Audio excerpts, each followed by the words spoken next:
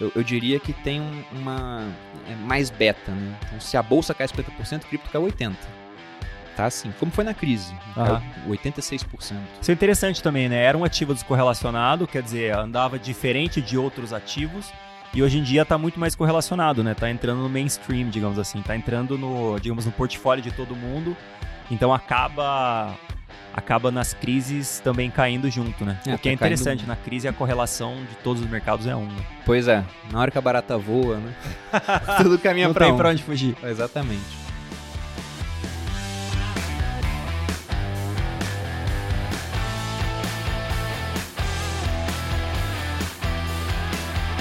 Olá, meus amigos, sejam muito bem-vindos a mais um Risk Takers, o último da temporada, né? A Fabiana até me lembrou aqui agora, eu esqueci, obviamente. Estou aqui com o Bruno Perini, o mais famoso podcaster, youtuber, instagrammer, que mais? Da internet do Brasil, né? Sócio de alguns dos maiores podcasts da internet. E que mais? Até esqueci o que eu ia falar. Educador financeiro, sócio do Grupo Primo. O pessoal também de vez em quando fala, Bruno é o esposo da Malu Perini, assim que me apresentam, nem fala do restante. Verdade, esposa da Malu Perini. O que eu acho mais legal é o nome do podcast, né? Os Sócios é muito bom. Talvez a gente mude o nome. Não muda. Se o PT ganhar, vai virar Os Companheiros, que a gente tem que se adaptar para os novos tempos, né? Então a gente tá pensando aí. Aí vai ser Os Companheiros. Pois é, né? Tem isso também. Cara, um negócio que eu sempre quis perguntar pra você e nunca perguntei, nunca tive a chance de perguntar, o que você fazia no exército? Eu era oficial do ninguém exército. Nunca pergunta, né? Mas o que você faz? Tipo assim, você... atividade do dia, você disse? Pintava o meio-fio? Tinha toda essa parte também. Tipo... Tinha você era engenheiro, né? Você se formou em engenheiro. Na verdade, isso acho que foi alguém que colocou em algum site e o pessoal começou a copiar de lá. Não foi engenharia a minha formação, foi artilharia. Então, o que eu tinha que fazer para fins legal de... ainda. É bem bacana. Para fins de treinamento do soldado, era, no começo, ensinar a calcular a trajetória do tiro de artilharia. Você bota um obuseiro, que é um canhão, mas a diferença é que um canhão atira no que tá vendo, o obuseiro atira no alvo que não tá vendo, para atingir um alvo 10, 20 km à frente. Que atira pra cima, assim. Exatamente, uma trajetória oblíqua. E eu tinha que pegar os soldados, e eu tinha acesso aos soldados mais inteligentes do quartel. Mas como era um pessoal que servia, ganhava muito pouco soldado, geralmente era o pessoal que nem tinha completado o ensino médio. E tinha que ensinar esse cara a fazer isso. Mas depois eu fiz curso de antiaéreo, fiz paraquedismo, então foi mudando a finalidade. Só que isso era a finalidade de combate e tinha toda a parte administrativa. Tinha que ver cor de grama, pintar meu fio. Isso que o pessoal zoa não é sacanagem, tem muito, né? Então ocupava uma parte do dia. E eu fiquei 11 anos lá. Não, legal, é que todo mundo sabe, você vem do exército e tal, mas ninguém nunca fala, mas o que você fazia lá no dentro, exército, né? Tipo assim, como é que era o dia a dia? Outra pergunta é, você já vive de renda? Hoje eu nem preciso viver de renda, mas o planejado era isso.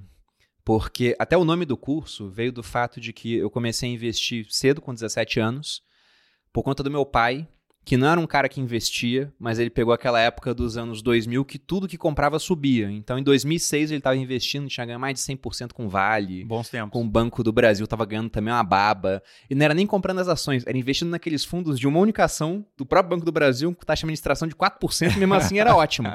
Eu vi aquilo acontecendo e falei, vou começar a investir. E aí, ganhei um dinheirinho, perdi na crise de 2008, foi acontecendo.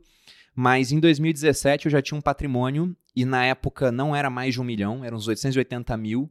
Só que era um ambiente parecido com o de hoje, juros muito altos, a bolsa ainda em uns patamares deprimidos por conta do governo Dilma. E nessa hora eu falei, olha, esse dinheiro aplicado aqui já vai me dar mais do que eu ganho no exército, então já posso, né, parar de fazer o que eu faço hoje. E no início eu pensei, para apoiar minha esposa no negócio online dela. Só que sobrou tanto tempo que eu fui criar o meu. E aí eu queria lançar alguma coisa, ela não queria lançar um curso, eu vou lançar o meu então, vai ser eu viver de renda, para ensinar como é que eu fiz para chegar nesse patamar. Só que aí acabou que o curso foi um sucesso, né? Então hoje a gente vive dos frutos do empreendedorismo, o dinheiro tá parado sendo reaplicado, não tiro nada. Hoje você trabalha obviamente com grupo primo e tudo mais. Fala pra mim, qual que é o negócio mais difícil de trabalhar em um grupo grande? Porque você era empreendedor raiz, né? Você Sim. Em casa, talvez sua mulher, meio separados, né? Vocês já tinham alguma coisa era separado, em mas conjunto junto, como vocês têm hoje? É porque a gente tinha, era o mesmo CNPJ, só que com braços diferentes, né? Tinha o meu de educação financeira e tinha o dela de lifestyle. Só que era muito mais simples, porque eram 2 pessoas para coordenar atividades. Então, eu era o dono do meu negócio, ela era uma consultora. E o contrário. Já no grupo, hoje a gente tem um monte de braços diferentes. Então, eu acho que o O mais complicado é essa questão de lidar com pessoas. Porque antes a minha equipe, no início, era só eu e minha esposa, depois evoluiu, né? Para eu mais 5 pessoas, hoje tem 250 pessoas lá. Então é toda uma série de outras necessidades. Acho que isso é o mais complicado. E também questão de expectativa. Não é que, por exemplo, o Joel ou o Thiago, eles falam assim, Bruno, tem que fazer tal coisa. Mas tem um ditado da Toscana que diz que sem sócio tem patrão, né? Então, por mais que eles não falem, eu sei que eles esperam certas coisas de mim, eu espero certas coisas deles. Então, esse relacionamento interpessoal acho que é a parte mais complicada.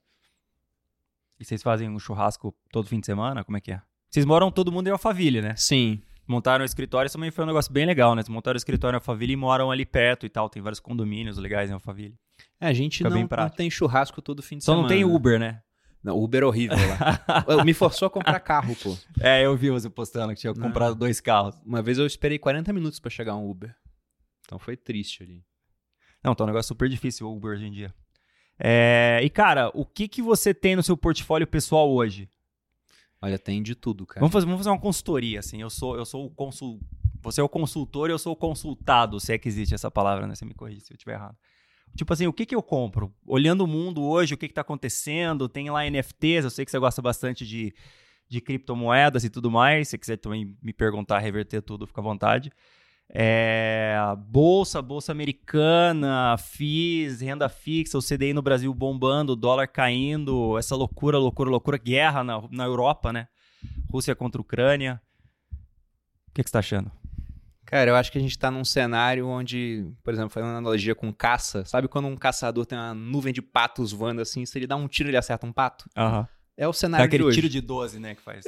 Na verdade vai acertar vários, né, se for com um tiro de 12, né, que explode assim, né, vai um monte de aquelas esferas metálicas, mas o ponto é que hoje, pensando em Brasil principalmente, com a cabeça do brasileiro, você tem um dólar que está em patamares muito interessantes, enquanto contra outras moedas ele está se valorizando.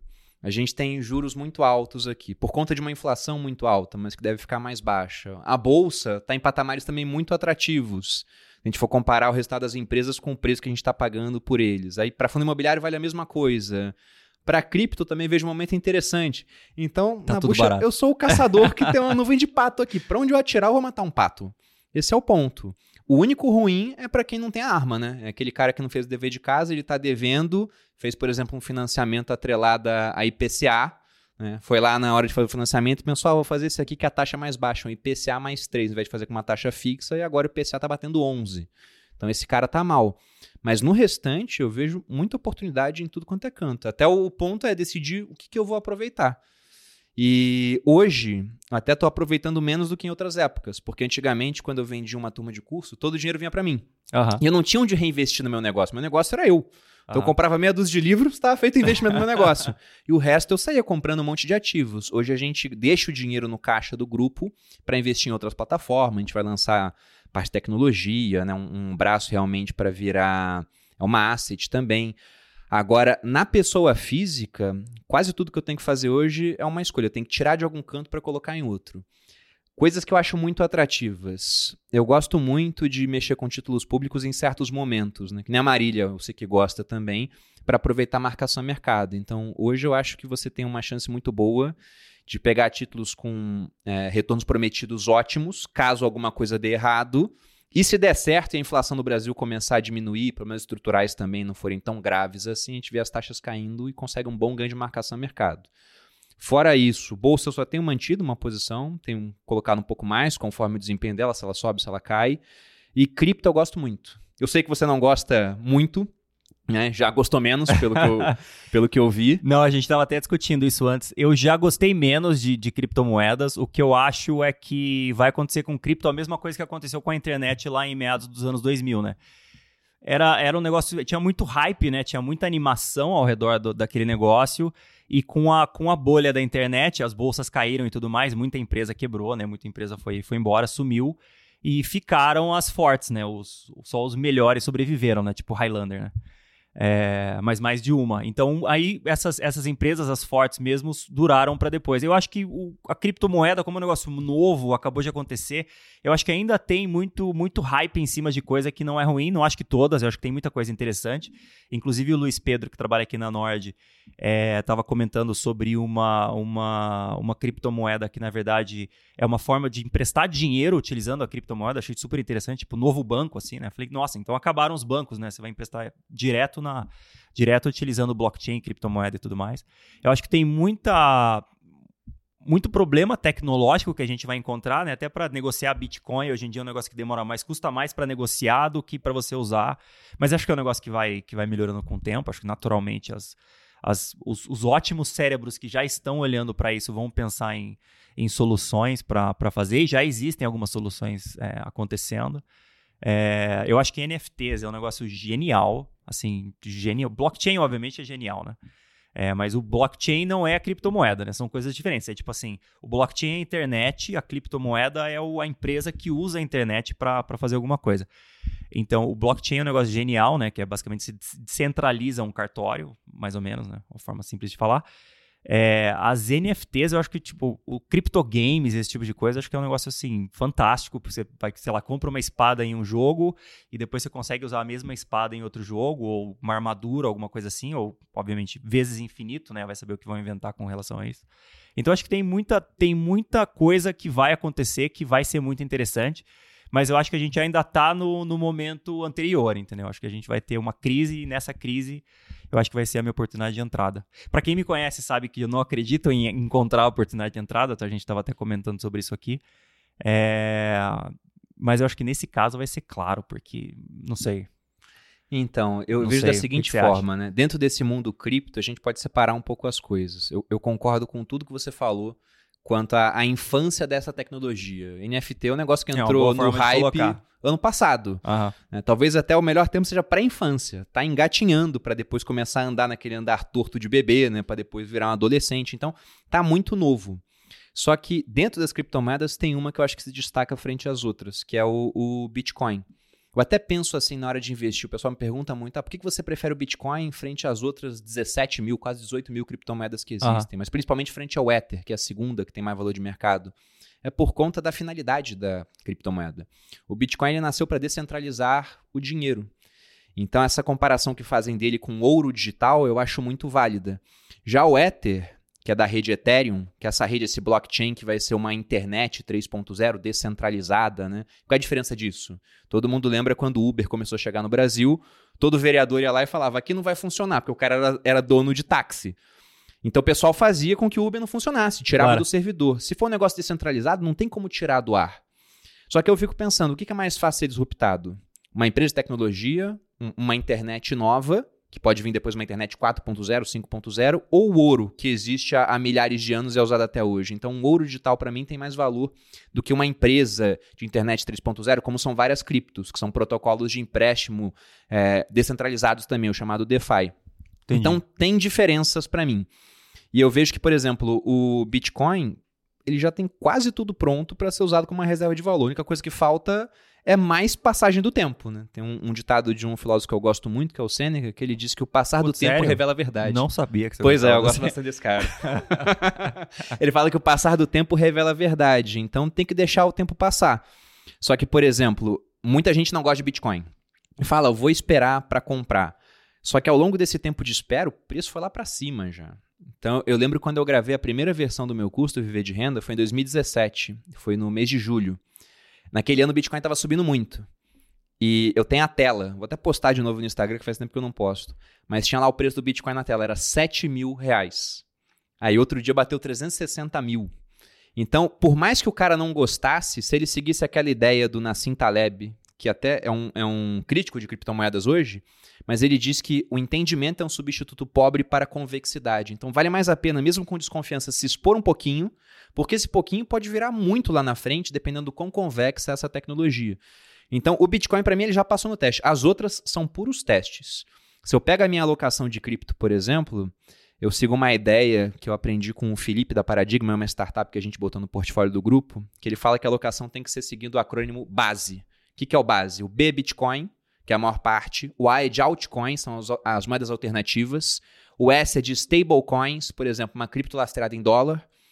E o E é de erros, testes. Então você bota um pouquinho numa coleção de NFT para ver o que acontece. Provavelmente vai a zero. O famoso spray and pray. Exatamente. Vê o que acontece, aprende com aquilo.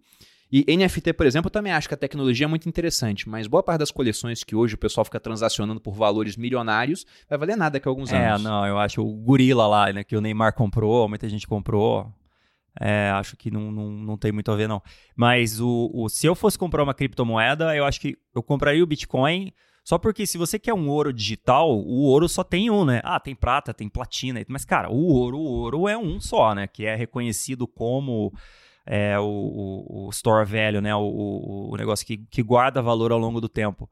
Então, eu teria Bitcoin, né? Assim, a escolha óbvia é ter Bitcoin, né?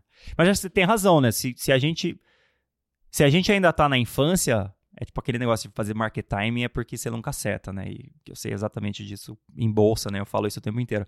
Então é até engraçado eu querendo fazer market timing em Bitcoin, sendo que eu falo que em bolsa não dá certo, né? Tipo, cara, não dá certo em nada, né?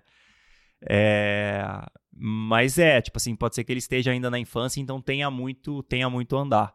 Mas o que eu acho que é interessante nesse momento é que a gente está em um momento que nos últimos 40 anos o juro americano caiu e agora isso vai se reverter, né? A Marília, inclusive, fala muito sobre esse tipo de coisa. Eu até me intrometo um pouco no mercado dela para falar sobre, porque isso é assim, extremamente importante para o mundo, né? Pensa só, 40 anos de um movimento de quedas mundiais de taxas de juros, menos no Brasil, né, que o Brasil é diferente, o governo gosta de gastar demais e o juro fica muito alto, mas fora do Brasil, os países desenvolvidos, né, os países centrais, tiveram uma queda muito forte de juros durante 40 anos, porque por vários motivos, né, pelo desenvolvimento econômico e tudo mais. A China exportava desinflação para o resto do mundo, né, exportando produtos baratos, basicamente está exportando desinflação. Globalização, então, tipo, cada país faz o que é melhor, né? Tipo, por exemplo, sei lá, o Brasil faz biquínis bem, então o Brasil, isso é meio racista, né, mas vou falar, o Brasil faz tanque de guerra bem, para ninguém reclamar. Então o Brasil faz tanque de guerra bem, o Brasil faz mais tanque, os Estados Unidos faz iPhone bem, então os Estados Unidos faz mais iPhone. Isso os benefícios da globalização, né? Então, o Brasil faz melhor tanque, faz mais barato, consegue exportar mais barato, e os Estados Unidos conseguem exportar iPhone mais barato. Então, tudo isso se juntou para criar esse grande movimento que agora a gente está vendo, né? A reversão está acontecendo hoje, né? E o Banco Central americano subiu juros uma vez, vai subir outra vez, acho que daqui a algumas semanas. Começo de maio a reunião. Já. Então, eu acho que é legal esperar. Mas você tem razão, tipo, fazer market timing Não, sobre isso, por exemplo, se a gente for procurar reflexos em outras épocas, a gente está vendo agora uma inflação nos Estados Unidos em 8,5%, né? Uhum. Aí aparece na manchete, inflação mais alta nos últimos 40 anos. Por que os últimos 40? Porque nos anos 70 foi um ano de inflação altíssima, que foi logo depois que o dólar perdeu o lastro em ouro, e o que a gente viu foi uma forte apreciação do ouro até os anos 80, quando o Paul Volcker subiu muito as taxas de juros, e aí o que teve foi uma enxurrada de gente mandando dinheiro para colocar nos Estados Unidos e o dólar muito forte. Então eu acho que agora, lógico que a história ela não vai se repetir, mas como o Mark Twain diz, ela rima, o que eu vejo é muita gente com desconfiança das moedas fiduciárias, mas com um cenário diferente daquela época no seguinte sentido. O que a gente tinha no mundo nos anos 70 ainda era um mundo com um crescimento populacional grande. Se a gente for olhar as maiores economias do mundo hoje, China vai ter decréscimo populacional nas próximas décadas. Na Europa, todos os países vão diminuir de população. O Japão nem se fala. Pois é, o Japão já está acontecendo. O Brasil, se a gente for olhar... mas é imigração, né? Pois é, imigração de boa qualidade ainda. Agora, se você for olhar o Brasil, a mesma coisa deve acontecer. A previsão para os próximos 30 anos é a população estagnada. Enquanto nos últimos 30, a população cresceu 70%. Então, nesse cenário de desconfiança, de gastos maiores com previdência que vão acontecer, eu acho que essa inflação que hoje o pessoal fala é conjuntural, essa inflação mais alta. Eu acho que ela vai vir para ficar de maneira estrutural. Talvez não tão alta, 2 dígitos, mas mais alta do que a gente estava acostumado nos últimos anos. Isso contribui para a cripto. 8,5% nos Estados Unidos é inacreditável, né? A nossa inflação aqui acho que está 11 ou 12, um negócio assim, né? Está 11,3 nos últimos 12 meses 8,5 para os americanos é revolução, assim, é um negócio muito fora do comum, completamente fora do comum, né? Então eu concordo com você, a gente vai conviver em um mundo com juros mais altos e inflação mais alta por algum tempo, não no curtíssimo prazo, mas por mais tempo. os juros vão ficar mais altos justamente por isso, justamente porque a gente perdeu essa âncora desinflacionária que era a China, né? Que era a China exportando desinflação. Hoje a China, que produzia muita coisa de baixa qualidade ou de qualidade duvidosa, hoje em dia a qualidade já não é mais duvidosa ou de baixa qualidade, que inclusive a Coreia e o Japão fizeram o mesmo caminho, né? Um negócio super interessante. Hoje a China já tem uma renda média mais alta, então a China já não exporta mais desinflação. Então o mundo mudou. Então devemos mudar com o mundo. Eu não discordo de você que pode ser um mundo interessante, mas assim, sempre que você tem exageros, os juros subindo é um alerta, né? Então pode ser. Vamos ver, a gente faz um podcast daqui a uns 6 meses e a gente discute isso aí de novo. Mas sobre isso, não sei se para fechar essa parte, mas tem um ponto interessante também na hora que a gente pensa nas consequências sociais do que pode vir a acontecer em um mundo com uma inflação estruturalmente mais alta. Então, novamente citando aquele romano que eu gosto, né, o Sêneca, ele dizia que o povo esfomeado não escuta a razão, nem se acalma com o que é justo e nem se dobra por nenhum apelo.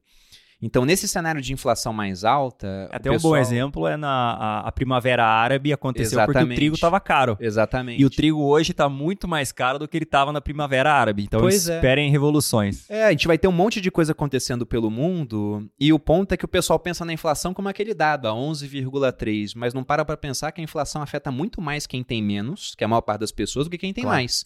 Porque se eu estou comprado em empresas que têm poder de repassar preços, uma Vivo... A Vivo liga pra mim e fala assim, aumentei tua conta em 10% e é isso, tá?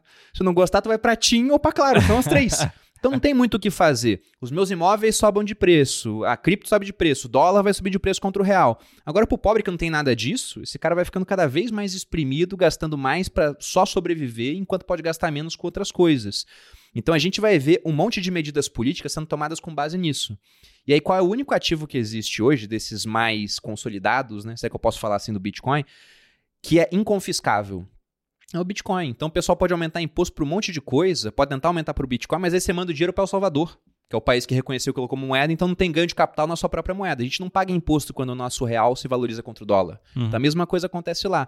Então eu acho que é um cenário que ele vai se formando assim, que ele fica muito atrativo para essas novas tecnologias, mas principalmente dentre as novas, aquela que já tem um pouco mais de tempo. Porque embora seja nova, a gente não pode deixar de reconhecer como a tecnologia vem acelerando ao longo do tempo. Então ter 13 anos hoje é muito diferente de ter 13 anos no começo do século XX. São anos de cachorro, né?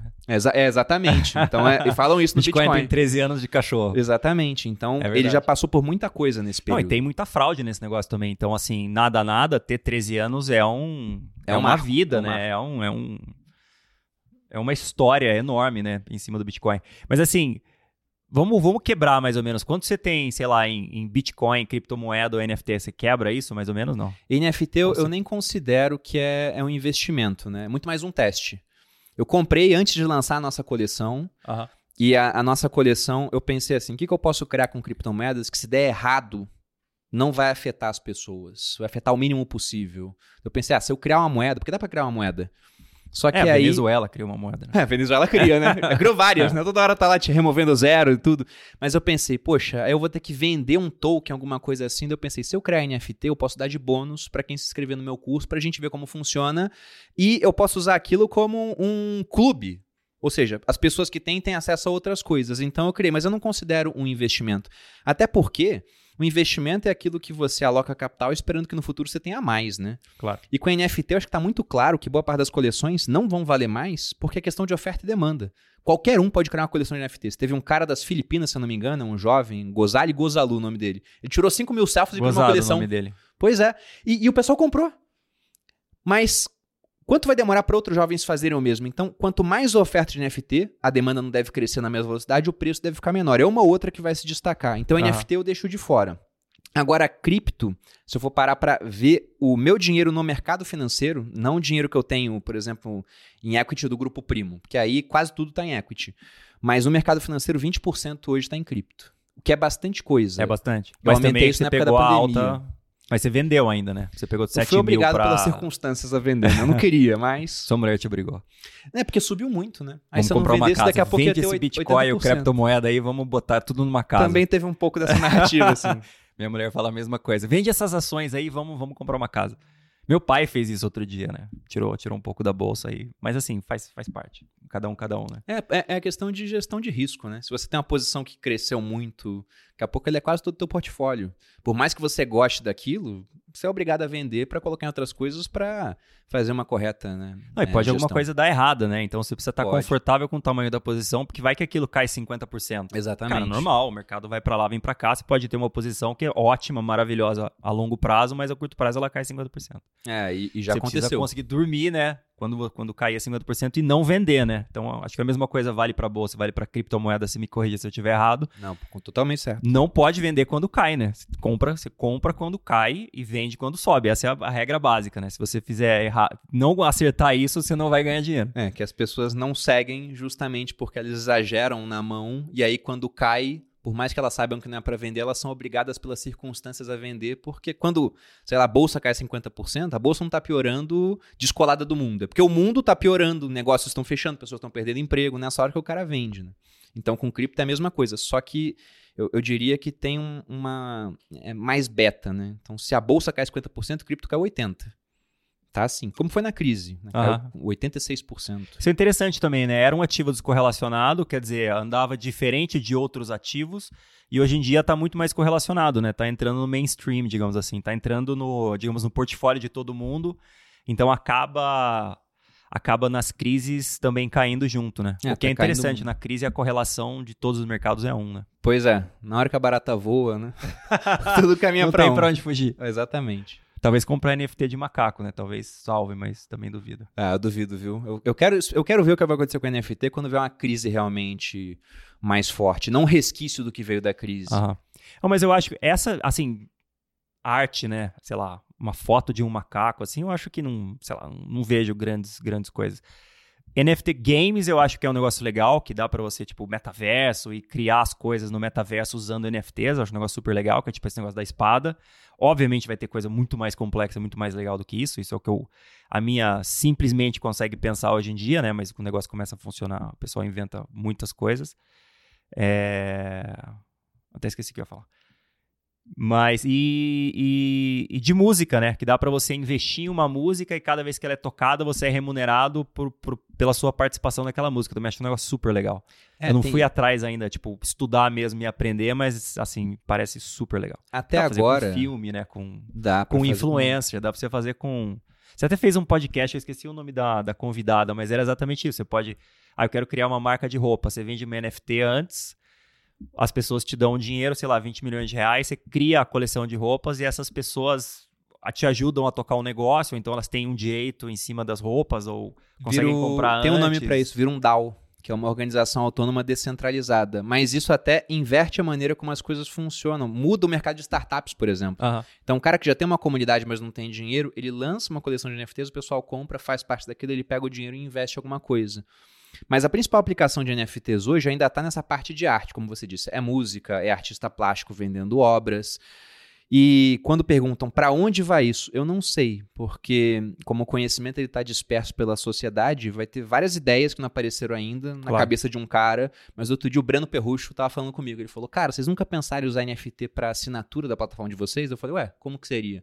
Ele deu uma ideia, eu achei genial, eu só pensei, não vai ser a gente a fazer isso, porque eu acho que na parte econômica a gente perde no final, mas o cara que vai criar uma plataforma para competir com a gente pode vir a fazer. Ele disse o seguinte, você compra NFT da Nord, para ter acesso a um certo tipo de relatório durante um ano.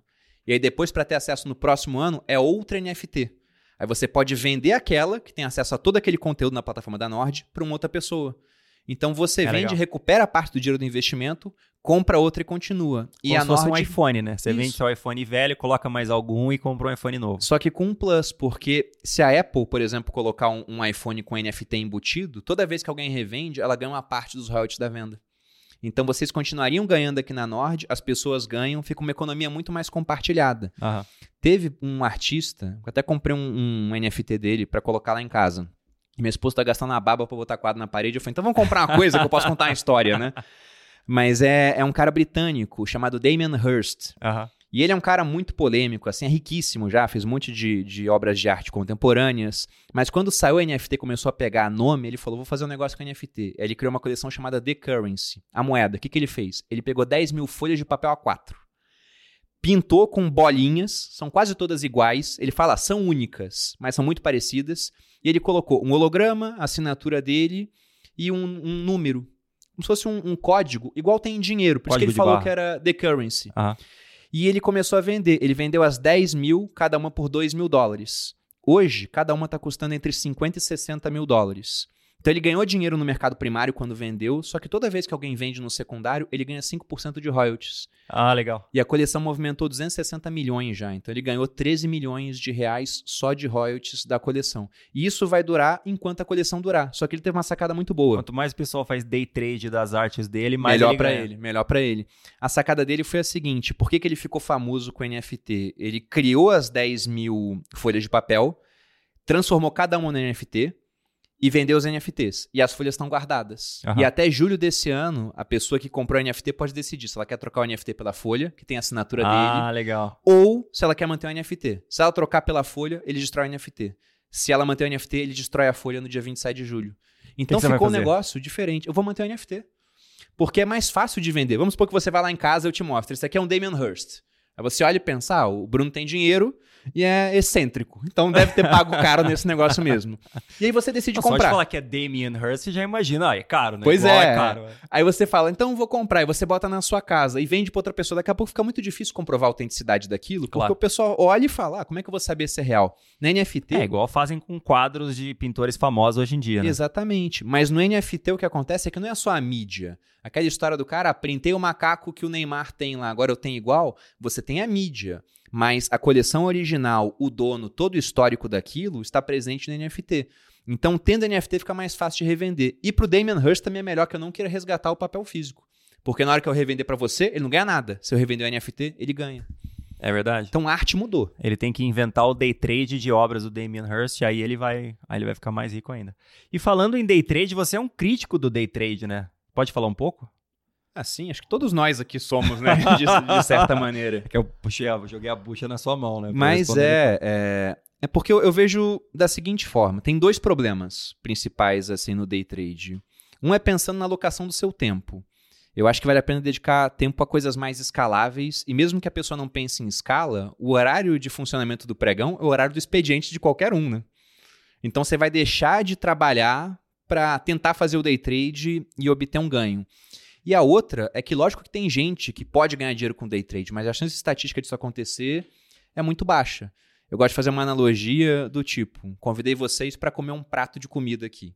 E eu falo para vocês, olha, de cada 100 pessoas que comeram esse prato, 99 faleceram. Você quer comer? Vai falar, não, esse prato é venenoso. Agora com day trade é isso, ó, de cada 100 pessoas que tentaram, 99 não deram certo, aí você olha um e pensa, então alguém conseguiu. Então eu devo conseguir. E é muito difícil conseguir. Eu acho até que o pessoal inicia da maneira errada. Se você está no mercado há muito tempo e vai tentar fazer day trade, é uma coisa. Agora, começar pelo day trade é como começar a dirigir na Fórmula 1, ao invés de pegar um kart antes. Então eu acho que falo esse é o principal problema. Aprender a andar de bicicleta descendo um downhill, assim, descendo um morro super alto, né? Exatamente. Fala, a primeira vez que eu vou andar de bicicleta, desce esse morro aqui. Falou, não, né? Você vai no reto, na graminha, no negócio com espuma, com rodinha. Mas ser um defensor do day trade acho que é mais rentável do que ser um crítico. Porque eu vejo os lançamentos que o pessoal faz de day trade são gigantescos. Porque a promessa é muito sedutora, né? Eu vou te dar uma profissão para você ganhar dinheiro de casa quando você quiser, a hora que você quiser. No curto prazo, né? No curto prazo ainda, mas eu acho que é uma promessa muito enganosa. Então, tem muito de viés de bilhete de loteria aí também, né? Que o pessoal esquece, todos os perdedores, não, é porque eles fizeram errado, eu vou seguir esse único cara que ganhou. Que na verdade nem ganhou, né? Vai ver se ele ganhou mesmo assim. Então o negócio bem complicado.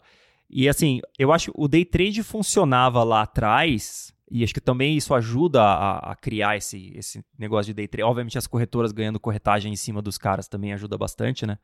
A encorajar esse tipo de coisa. Mas lá atrás dava certo, né? Porque lá atrás era um monte de pessoa física olhando o mercado e vendo quem era mais rápido. Hoje em dia, tem essas pessoas físicas, que são os day traders, que basicamente todos perdem dinheiro, e tem o computador que tá brigando com a pessoa física. Em uma disputa de velocidade, né? Falar, cara, quem é mais rápido? O computador, né? O fundo quantitativo, né? O fundo quant, que é o jargão, ou as pessoas físicas, day traders, que querem ganhar, fazer um movimento mais rápido que esse computador, né? O computador já fez 18 movimentos, muito mais de 18 mil movimentos, enquanto a pessoa física tá, tipo, mandando um e-mail pro chefe, não, vou pegar esse ombro, cabeça a ombro aqui, vou fazer um trade. Não, é muito complexo. E aí até o pessoal pode olhar o argumento que eu dei lá do prato e pensar, mas quase todo mundo falha em tudo que vai fazer na vida. 99% das pessoas que querem ser médicas não são. Só que pensando, por exemplo, no day trade em comparação, sei lá, com o caminho que eu tomei na vida, que foi o marketing digital. Se desse tudo errado, eu perdia muito pouco. Eu tinha criado um perfil no Instagram, não tinha investido quase nada para isso. Agora, se der errado com day trade, você pode perder tudo que você tem, dependendo da gestão que você faça ali do risco. Porque o mais comum é o cara usar aquela lógica do martingale, né? Botei 10 mil reais, perdi, então agora eu boto 20, que se eu conseguir eu recupero o que eu perdi, daqui a pouco o cara tá investindo tudo. Então, é uma história que ela não costuma terminar bem para a maior parte das pessoas. Mas falar também que ninguém vai conseguir ganhar dinheiro é leviano. Só que é um número muito ínfimo de pessoas a ponto de falar que não esse é um caminho bom para você trilhar. Então, por isso que eu sou um crítico. Acho que a longo prazo é difícil alguém ganhar dinheiro. Pode ganhar uma semana, 2 semanas, 3 semanas, mas assim, Se manter lucrativo, né? Eu já vi várias histórias assim, catástrofe, né? Então vamos lá, você falou que tem 20% em criptomoedas e quanto você tem, sei lá, renda fixa? Quase 50% hoje está em renda fixa. Nossa, é conservador então. Depende dos olhos de quem está vendo, né? Porque é engraçado isso. Lá atrás, quando a Bolsa do Brasil não estava perfumando cara, bem... nem tenho renda fixa, tenho só stablecoins. Não, tem bastante renda fixa. Caguei pra renda fixa. É porque a renda fixa ela é interessante porque os meus negócios ainda eles mais sempre no Brasil, surgiram... Né? Muito interessante no Brasil. Claro. Mas os meus negócios sempre surgiram da alocação que eu tenho em renda fixa. Uhum. Então imagina, alguém aparece com uma oportunidade ótima para você e fala, quer entrar? E você fala, calma aí que eu vou vender as ações na bolsa, mas não tá legal para vender agora. Então tendo uma renda fixa conservadora, você consegue aproveitar a oportunidade. Tá, a minha irmã, que já veio aqui inclusive na Nord... Comprei o curso dela, inclusive, de leilão de imóveis. Pô, que bacana. Vou fazer. É muito legal, né, cara? Tipo, e com certeza tem muita oportunidade. É um baita mercado, porque é um mercado ineficiente, né? Você falou de bolsa, do cara querendo ser mais rápido que o computador. Pô, de vez em quando eu vejo lá, sei lá, peça publicitária que aparece no YouTube antes de assistir um vídeo e tem alguém falando, encontrei 5 ações que ninguém tá vendo. Aí você vai olhar assim, como é Itaú. Como é que não tem ninguém vendo Itaú?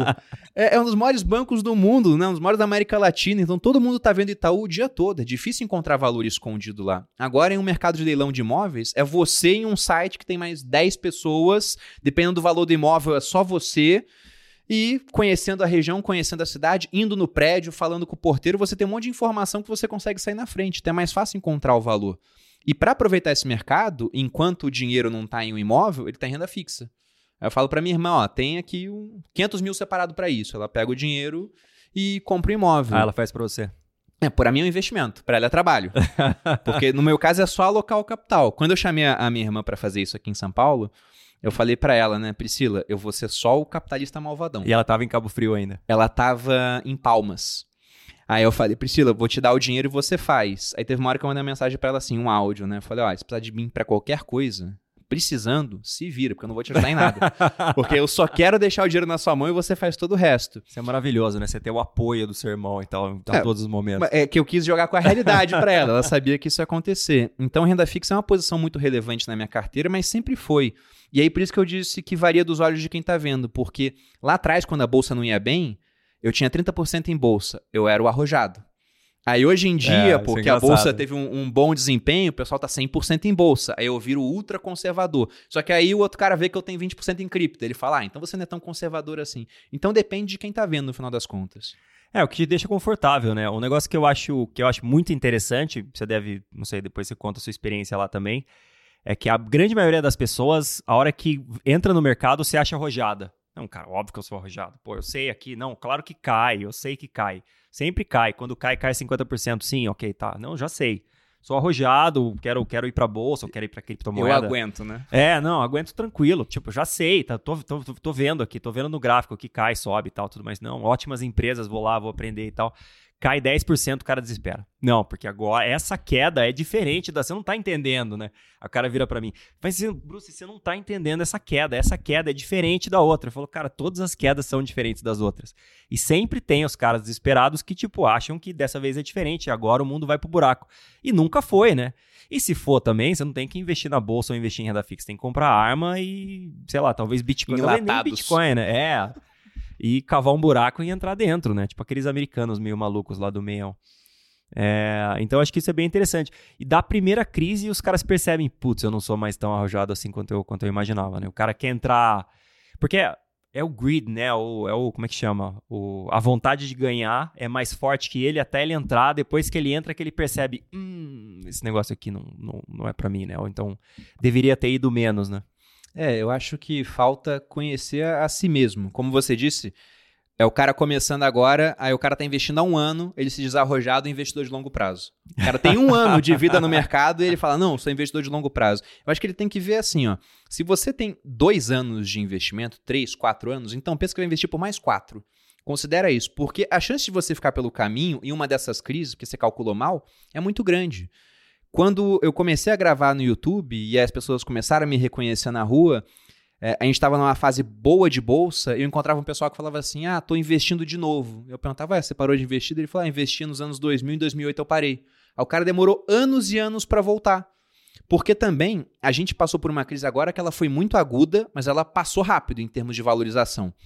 Se a gente for pegar os anos do governo Dilma, principalmente... Da pandemia, né? Isso, a da pandemia foi muito rápida. Agora, pegando ali, depois de 2008, 2009 subiu quase tudo, e aí de 2010 até 2016 foi aquela sangria lenta. O pessoal foi ficando pelo caminho. Com o CDI a 12%, 13%. Né? Exatamente. Tanto que não é coincidência que você vai pegar os canais do YouTube de influenciador. Foi 14,25. Foi 14,25 o máximo, que a gente teve ali em 2015, 16. Se for pegar os canais que tem hoje, que são grandes de bolsa, educação financeira, todos surgiram naquela época que a bolsa começou a aumentar. Claro. Porque foi quando o pessoal voltou a olhar para a bolsa com outros olhos. Então, naquele meio do caminho, o pessoal foi ficando, eles foram morrendo. E se a gente tiver mais 5, 6 anos de bolsa ruim, hein? Hoje, pensando em bolsa brasileira, Aham. Isso me afetaria muito menos do que lá atrás, né? Quantos por cento você tem em bolsa? Se eu for pegar em bolsa como um todo global, bate uns 30, mas está dividido lá fora e aqui. Você falou aquilo de vocação de um país, né? Você é conservador, você só tem muita cripto. Então, eu acho que eu sou conservador. 30% de renda fixa, 15% lá fora, vai 15% aqui de bolsa. Eu acho até que ser conservador é um elogio. Faz sentido, você vem do exército e tal, tem... Também, mas aí que tá o ponto. Porque eu buscava ter fora da minha vida profissional aquilo que ela não me dava. Então, no exército, eu tinha um teto de remuneração. Na verdade, eu era primeiro da minha turma. Eu ia ganhar igual ao último, independente do que eu fizesse. Então, eu alocava no mercado para ter mais ganho. Eu gosto de renda fixa, mas na renda fixa eu gosto de explorar um pouco de marcação a mercado, por exemplo. Eu gosto de ter bolsa, mas hoje bolsa eu tenho mais lá fora do que aqui, porque eu penso na vocação do país. Eu fico olhando o gráfico de valorização da bolsa e comparando com o CDI aqui no Brasil, por exemplo. É lógico que varia da janela que a gente vai observar. Mas, se eu for comparar com o ouro, acontece uma coisa interessante também. O ouro ele se valoriza mediante a desvalorização da nossa moeda, né? Porque ele está acompanhando o dólar lá fora, que é uma commodity. O dólar se valoriza bem contra o real, mas o ouro também pode se valorizar contra o dólar. Eu fico me perguntando no Brasil o que é mais forte. A desvalorização da moeda, a nossa inflação, que leva o ouro para cima, ou o nosso capitalismo que levaria a bolsa para cima. E no Brasil eu fico na dúvida. Nos Estados Unidos eu acho que o capitalismo é muito mais forte, as empresas são mais fortes, eles são mais propensos à evolução, a usar os recursos tecnológicos. Aqui no Brasil é o país que proíbe o Uber, é o país que proíbe a Buzzer, é o país onde se a lâmpada fosse inventada aqui, o sindicato dos operadores de Lampião ia falar, esse negócio vai gerar desemprego e o PT apoiar. O PT e o PSOL iam lá e apoiar. Com certeza. Então... Se a Bolsa Brasileira mergulhasse num período assim mais estagnado, isso me afetaria pouco. Agora, se isso acontecesse no mundo, lógico que eu seria afetado. Mas eu estou muito mais posicionado fora de Bolsa hoje do que dentro, né? Não, faz todo sentido. Eu concordo com você. Se você pegar, é que essa janela do Brasil é muito ruim, né? É a pior, ou a última década foi a pior década dos últimos 120 anos da economia do Brasil. Então, assim, catástrofe. Foi tipo assim, de pegar e jogar fora. Então, essa janela é muito ruim. E é sempre fácil olhar para trás e falar, não, então se foi ruim, vai sempre ser ruim. Mas, assim, o que a gente tá vendo é que vai sempre ser ruim, né? Porque, assim, a gente não tá vendo saída, luz no fim do túnel, né? Porque, basicamente, para o Brasil crescer, a gente precisa que o Estado pare de gastar para os juros cair para liberar a ânsia do empreendedor de empreender, né? De colocar o dinheiro para funcionar e tirar o dinheiro do CDI, né? Você põe um CDI muito alto, todo mundo põe dinheiro no CDI. A hora que você abaixa, a gente viu isso na Bolsa, né? A Bolsa é só um exemplo disso. Não é fora da economia real. Muita gente fala, não, mas porque você vive lá no condado, lá é diferente. Fala, não, se você abaixa o CDI, o pessoal vai para a bolsa justamente porque eles estão procurando uma outra forma de rentabilizar o dinheiro delas. E elas vão para a bolsa, elas montam supermercados, elas montam negócios, elas compram outras empresas, elas fazem o diabo, né? Elas vão atrás de rentabilizar esse dinheiro. E é o jeito de fazer o Brasil tirar essa amarra, né, e conseguir crescer a longo prazo. Mas a gente não vê um governo querendo gastar menos, pelo menos no futuro próximo. Né? É muito difícil isso acontecer. Tomara que a gente tenha isso nas próximas eleições, mas vamos ver. E tem uma outra coisa também, Bruce, sobre isso que você falou, que fecha essa parte de eu ser mais conservador, mas também é um ponto interessante. Eu tenho menos negócios não, eu tô brincando, na minha carteira. Não, mas eu sou conservador. É só brincadeira. Eu tenho menos negócios na minha carteira porque eu tenho negócios na vida real, assim, entre aspas, né? Sociedade no grupo, né? Sociedade no grupo. A minha esposa também, ela tem a empresa digital dela, é sócia em outras duas. Uma delas, ela é uma sócia muito relevante, a majoritária, que é uma empresa de roupa. E ela acabou de surgir. Ela tem menos de 6 meses. E aí, quando ela tinha 3 meses, o negócio ficou rentável. A gente pagou o investimento e teve um pequeno lucro. Só que eu mostrei pra minha esposa o que teria acontecido se ela pegasse aquele dinheiro e investisse em Tesouro Selic, pra não correr nenhum risco. E dava mais. Ela olhou aquilo e falou, que absurdo. Eu falei, bem-vindo ao Brasil, onde mais vale a pena você emprestar pro governo e sentar em cima do dinheiro do que fazer alguma coisa e contratar pessoas. Claro. Então, isso que você falou de juros estruturalmente muito altos atrapalha demais a nossa economia. Mas por ter esses negócios que surgem daquela posição de renda fixa, eu vejo, pô, já tenho muitos negócios no mundo real, então na bolsa eu vou ter menos, até porque os negócios da bolsa geralmente são negócios muito maiores, né? Então é muito mais fácil a startup da minha esposa, que surgiu agora com investimento de R$200 mil, crescer 20 vezes de valor, do que uma posição que eu tenho em Vivo, em Itaú, ou mesmo numa small cap, numa Sinqia da vida, crescer 20 vezes de valor.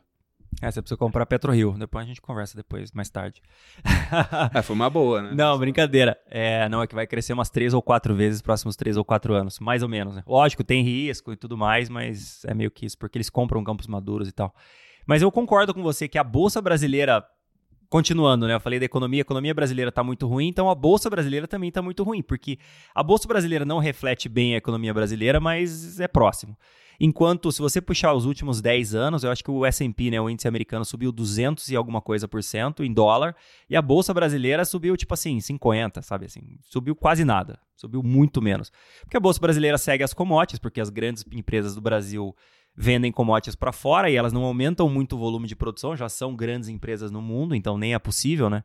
Imagina, a Vale é uma das maiores mineradoras mundiais, se ela dobra a produção, ela ocupa, o mundo vai ficar enterrado em minério, né? Não tem nem como. Quem vai comprar isso? Mesmo a China construindo do jeito que constrói, né? A Índia entrando no mercado construindo também não existe, não é possível. Então, a Bolsa Brasileira é muito ruim e a Bolsa Brasileira, como é dominada por essas empresas ruins, ela vai mal a longo prazo, enquanto a Bolsa Americana é o quê? É Apple, é Google, é Amazon, sei lá, Tesla, tem que Tesla menos, né? Mas a Bolsa Americana é dominada pelas empresas que são as ganhadoras mundiais das últimas décadas, né? Então, pensando a longo prazo, é um investimento muito mais inteligente, né? Um investimento muito mais interessante você pensar em investir lá nos Estados Unidos, porque lá o capitalismo funciona, né? Lá o juro é baixo, o empreendedor consegue empreender, o governo atrapalha um pouco, obviamente, mas não atrapalha que nem aqui, né? É a função do governo. Aqui a gente não consegue nem pagar imposto, né? O pessoal sempre pergunta, mas como pagar imposto disso? Eu falo, tá vendo? Uma simples operação em bolsa é uma dificuldade enorme para você pagar imposto. Agora imagina para uma empresa, né? Como é pagar imposto. E você paga tudo certo, depois ainda vem a multa, né? Não, você pagou errado. Eu falo, mas cara, você paga multa e desencana, né? Vai brigar como?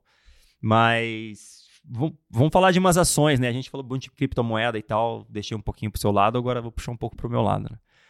O que você tem? O que é grande? Você falou de Vivo, você falou de lá fora. Lá fora é legal falar também. Bom, que eu conheço, né? Que eu comecei a olhar lá fora agora, não conheço muito assim, não. Ainda tô... A maior parte das minhas posições são bem óbvias. Assim, você pensa lá fora, né? O que é óbvio de se ter? É um Google, é um Facebook, né? Que agora é a Meta. Eu vejo aquilo que não tem como estar fora da minha rotina. Até por isso que eu invisto bastante lá fora. Porque assim que eu acordo, a primeira coisa que eu faço é pegar o meu celular para olhar a hora e desligar o despertador. É um celular iPhone, da Apple. Aí eu vou entrar no Instagram para postar alguma coisa. Aí se alguém me perguntar algo que eu não sei, eu busco pelo Google. Aí depois eu posto meus vídeos no YouTube com a pesquisa que eu fiz do Google. E até pensando no que eu tô fazendo durante a manhã. A hora que eu bato na cozinha, é a primeira vez que eu tenho um contato com uma empresa brasileira, que é a que me fornece café. Se não for uma empresa estrangeira, né? Mas o café em si é uma commodity. Então, dependendo eu tenho do muita café posição. Que você toma, né? Pode ser lá de fora. Capaz dele ser exportado pelo Brasil, ensacado lá fora e vem a marca. Torrado, ensacado lá fora e você compra ele de volta. Pois é, mas eu gosto muito das Big Techs. Eu sei que elas são empresas que elas acabam ficando com uma valorização, um preço mais alto, né, se a gente for olhar a questão de múltiplos, mas são empresas que crescem muito, estão sentadas em toneladas de caixa. Então, é muito complicado alguém falar, vamos disruptar a Meta, vamos criar uma nova rede social. Porque o cara cria uma rede social, tá valendo 1 bilhão, o Facebook tem 70 bilhões em caixa, e vai lá e compra, igual comprou o Instagram lá atrás. O WhatsApp. Exato. E são empresas que elas são tão escaláveis que elas podem virtualmente virar um monopólio, como é o caso do Google, que é praticamente um monopólio em mecanismo de busca, e não porque o governo foi lá e falou, o monopólio de busca é do Google, é porque a gente usa tanto e é tão bom que a gente não usa os competidores. E o então próprio, eu gosto desses nomes. Quanto mais você usa, né, mais melhor ele fica, né? Exatamente. E aí o pessoal acaba... É o winner take all, né? O vencedor ganha tudo. Quanto mais as pessoas usam o Google, melhor a pesquisa no Google fica e mais pessoas usam o Google. É o efeito de rede. Igual a rede social. Isso, igual a rede social, rede. Porque você não quer estar numa rede social que não tem ninguém. Você quer estar na rede social que tem mais gente. Então, tem quanto gente mais que vai querer gente estar na rede social que não tem ninguém, né? Mas não é muita gente, não. Então, tem o cara que é mais, né? Fala, não gosta do mainstream, ele quer ir pro outro. Mas, no geral, são negócios que eles têm uma posição muito sólida, com muito caixa, dirigidos por pessoas muito boas, com capacidade de atrair algumas das mentes mais brilhantes do mundo. Então, é muito difícil ter que lutar com esses caras. É muito difícil. O negócio que aconteceu recentemente concordo 100% com você, acho que é super difícil brigar com eles, mas eles brigando entre si, né? A Apple e o Google, né, via o Android, basicamente tentando bloquear a captação de informações que a Meta tem do usuário, né? Porque você usa o Facebook, mas você usa via um telefone da Apple ou do Google, né? O Android. Então, isso eu achei bem interessante, que até bateu bastante nas ações da Meta agora recentemente. Mas aí você vê, né? Como todas essas empresas têm vocação para dominar o mundo, elas vão brigar entre elas no final das contas. O limite de uma é outra. Né? O limite de uma é outra. E aqui no Brasil, eu gosto da nossa vocação também, que é para ter monopólios e oligopólios. O Brasil adora isso. Então, por exemplo, é lógico que tem risco, tem disrupção que pode estar vindo até da questão do blockchain, mas B3 é uma das empresas que eu mais gosto. Porque no final das contas a gente está gravando aqui sem dar um centavo para B3, sem receber, melhor dizendo, um centavo para B3, mas tu fala de bolsa, o pessoal vai investir aonde? Precisamos rever isso, né? A B3 precisa começar a dividir com a gente. Podia dividir com a gente, né? Na verdade, divide via dividendos, né? Porque a gente tem posição lá dentro. Mas a gente aqui tá fazendo propaganda para B3, se a Natália Arcuri grava um vídeo, a propaganda para B3. Mas ela falou de tesouro, a taxa vai para onde? Vai para B3. Então, é um monopólio. Pode surgir competidores, mas até o estímulo para que as corretoras parem de usar B3 e usem outra bolsa também é muito baixo, porque as taxas são cobradas da gente no final, via emolumentos, a maior parte. Então, eu acho que é uma posição muito interessante. Só que tem um ponto também que está mudando na maneira como eu invisto o meu dinheiro por conta do tempo que eu dedico ao meu negócio hoje. Lá atrás, quando eu era jovem e arrogante, né? Como todo jovem, eu pensei, eu vou superar o mercado. Então, eu mesmo vou selecionar minhas posições aqui. E você gasta tempo com isso. E hoje, pensando na alocação do meu recurso mais escasso, que é tempo, eu quero dedicar cada vez mais tempo para o meu negócio, que é o que me gera mais valor ao longo do período, ao longo da passagem dos anos. Claro. Então, por conta disso, eu estou passando a ter uma gestão cada vez mais passiva e preferindo ETFs. Lá fora, a maior parte da minha posição hoje está via ETFs, né? De S&P? S&P, tem o QQQ, que é o que acompanha o Nasdaq. Eu não fujo muito do óbvio. Já tive umas posições mais assim, essa aqui vai estar em mineradora de ouro. Ainda estão no portfólio. Mas eu estou ficando cada vez mais óbvio, porque eu vejo que a minha pretensão hoje é acompanhar esses grandes índices, até porque é muito difícil ganhar do S&P no longo prazo, está cada vez mais complicado. E a parte onde eu vou tentar ganhar do mercado é através das posições em mercados que não são tão eficientes quanto as bolsas, com um monte de gente olhando, com muita informação, com custo de transação cada vez mais baixo. Aí por isso que eu gosto de ter um braço em cripto, que é muito novo, é muita novidade, e por isso que eu gosto de vir e mexe, ter uma oportunidade assim, vou pegar um capital para alocar em uma startup, puxa para o portfólio do Grupo Primo, faz alguma coisa assim. Não, isso é bem interessante, concordo 100% com você. E eu também achava isso até eu começar a implementar isso, né? Obviamente eu não gosto muito, eu adoro filosofia, mas eu não leio muito, né? Eu leio só a filosofia do Warren Buffett, que é obviamente só finanças, né?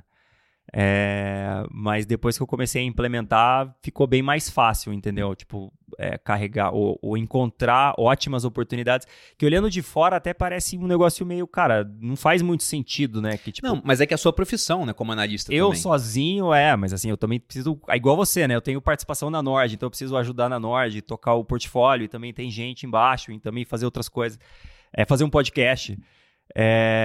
Mas você vai, obviamente, faz uma coisa, aprende, faz bem, faz rápido, faz outra coisa, né? Você vai passo a passo, aí aprende, faz bem, faz rápido, faz outra coisa. Mas dá bem, assim, por isso que eu também quero fazer nos Estados Unidos, porque eu quero ver se a minha estratégia aqui funciona lá. Isso vai ser se a tua filosofia segue a do Warren Buffett, eu pelos resultados sim, dele, entendeu? né? E te vê que porque, funciona. É porque aqui a gente tem muito mais acesso à informação do que lá, né? Não a informação pública que está escrito no release e tal. Mas eu falo o bastidor, ou quem conhece quem, você sabe, esse cara veio de não sei aonde, então esse cara é pilantra, não é pilantra, manda bem, manda mal, sabe fazer isso aqui, sabe fazer aquilo lá. Até os gestores de fundos, né? Quem você conhece, de onde vem. No começo, eu acho que isso é muito importante, né? Você ter uma rede de relacionamento, assim, um network legal para te indicar, digamos, boas oportunidades, né? Ou um bom lugar para olhar, né? Tipo, porque é muita coisa, né? Aqui no Brasil a gente tem 450 empresas na bolsa, lá tem 9.000, né? Então o negócio assim, é muito maior. E obviamente comprando, aí eu concordo com você, comprando um Apple, Facebook, Amazon e tal, eu não vejo que eu teria... Não sou mais inteligente que os 46 analistas que acompanham essas empresas há 50 anos. Então teria que ser nas ações, tipo nas PetroRio dos Estados Unidos, né? Nas Taurus dos Estados Unidos, nas ações que pouca gente está olhando, né? Não ninguém, sempre tem alguém olhando. Mas nas oportunidades mais, digamos, escondidas, assim. E é um desafio, né? Vamos ver se dá certo. Não, até pro pessoal que está ouvindo, né? Quanto tempo um analista ele gasta para olhar uma empresa? Antes de ver, tem realmente valor escondido aqui. Porque o que eu fico pensando é o seguinte, eu não sou analista, não tenho pretensão de ser analista. Eu construí meu patrimônio sendo investidor pessoa física, em 2017 eu migrei para ser empreendedor do marketing digital. E aí o patrimônio cresceu muito por conta do negócio. Então eu sempre trabalhei ao mesmo tempo em que eu investi. E lá atrás não tinha os relatórios que existem hoje, que são muito baratos para a informação que disponibilizam. Claro. Então eu gastava muito mais tempo do que era o recomendável se eu fosse parar para pensar assim, a alocação do meu tempo. Eu devia ter pego aquele tempo para investir em outra coisa, talvez até começar na internet antes, é que eu não sabia que eu ia ter sucesso, né? Obviamente. Se soubesse, né? Pois é, mas esse é o ponto. O cara que é neurocirurgião, eu acho que ele não tem que gastar 2 horas por dia com o mercado. Ou ele tem uma gestão passiva no sentido de usar ETFs, ou ele assina um relatório de alguém que gasta horas por dia para dar informação mastigada para ele. Aí ele vai lá, compreende o racional por trás daquilo e monta a posição. Agora, ele querer fazer sozinho, eu acho que é muito contraprodutivo. Com certeza, gasta muito tempo e todo o aprendizado que ele precisa ter. Porque assim, você falou, quanto tempo demora para reconhecer se um ativo é interessante ou não. Hoje, para mim, é super rápido. E é até interessante isso, né? Quanto mais tempo você gasta, o Warren Buffett, quando ele era moleque, né? Quando ele era, sei lá, adolescente, adulto, começando ali a investir, ele lia um balanço por dia, né? Isso é famoso, ele já falou várias vezes. E justamente ele lia um balanço por dia para acelerar. Como tem 9.000 empresas na Bolsa Americana, ele queria acelerar o aprendizado dele e a forma dele avaliar as empresas. Então, você escolhe algumas coisas e vai e fala, putz, esse aqui não deu certo, porque nessa aqui não dá certo. Aí você vai e continua evoluindo dessa forma. Então, para mim, é muito rápido, mas eu concordo 100% com você. É por isso também que a Nord criou agora a gestora de recursos e a gestora de patrimônio, justamente para ajudar o neurocirurgião que, tipo, vai parar a cirurgia e fala, não, eu preciso comprar mais PetroRio agora. Fala, cara, vai fazer cirurgia. Cara, tá 8 horas operando um cérebro. Vai chegar em casa ainda, vai gastar horas com o mercado. Lendo o relatório de 45 páginas.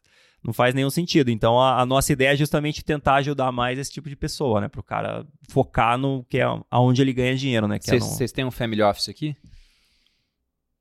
A gente tem um wealth management, que é quase a mesma coisa, só que não é só para pessoas selecionadas. Eu tô a um passo de pegar e colocar meu patrimônio em um fundo exclusivo. O que falta é vender os bitcoins para isso. Tô segurando um pouco. Mas é porque eu fico pensando... Vou te levar para conversar com o Breno agora. Vou deixar ali o capital, o pessoal vai administrar. Show. Porque os caras são especializados, vão olhar para isso o dia inteiro. Então, eu prefiro deixar o meu dinheiro na mão hoje de um bom gestor, tipo o Stuberg, né? Que é o clássico. Você vai olhar lá no site da Verde, são acho que 50 e poucas pessoas para 50 bilhões administrados. Então, você vê a capacidade que ele tem de trazer gente muito mais inteligente do que eu para olhar aquilo 100% do tempo, enquanto eu vou focar em outra coisa. Faz todo sentido. Então, hoje eu tô seguindo essa linha. Faz As minhas todo sentido. posições, elas são mais aquelas antigas que eu não tô vendendo. Tá lá, deixa, né? Investidor de longo prazo. Exatamente. Esquece lá. Beleza. Acho que a gente tá chegando ao final aqui. Queria te agradecer muito pela presença. Esperamos fazer mais coisas nos próximos meses aí. Vou te levar lá para conversar com o Bre agora. Vamos fechar uma boletinha de uns 10 milhões no Wealth. Cara, vamos começar um pouquinho, 9 milhões e 500 mil, só pra sentir assim, depois a gente vai e coloca mais dinheiro. Mas eu que agradeço o convite, Bruce, foi ótimo bater esse papo aqui. Gosto muito do trabalho que vocês fazem aqui, Breia, Marília, você, fenomenal, parabéns aí. Vocês também, maravilhoso. Até fizeram um evento agora, recentemente, né, não posso falar a data certa, mas recentemente foi super legal, acompanhei também. Obrigadão. Eu que agradeço, valeu.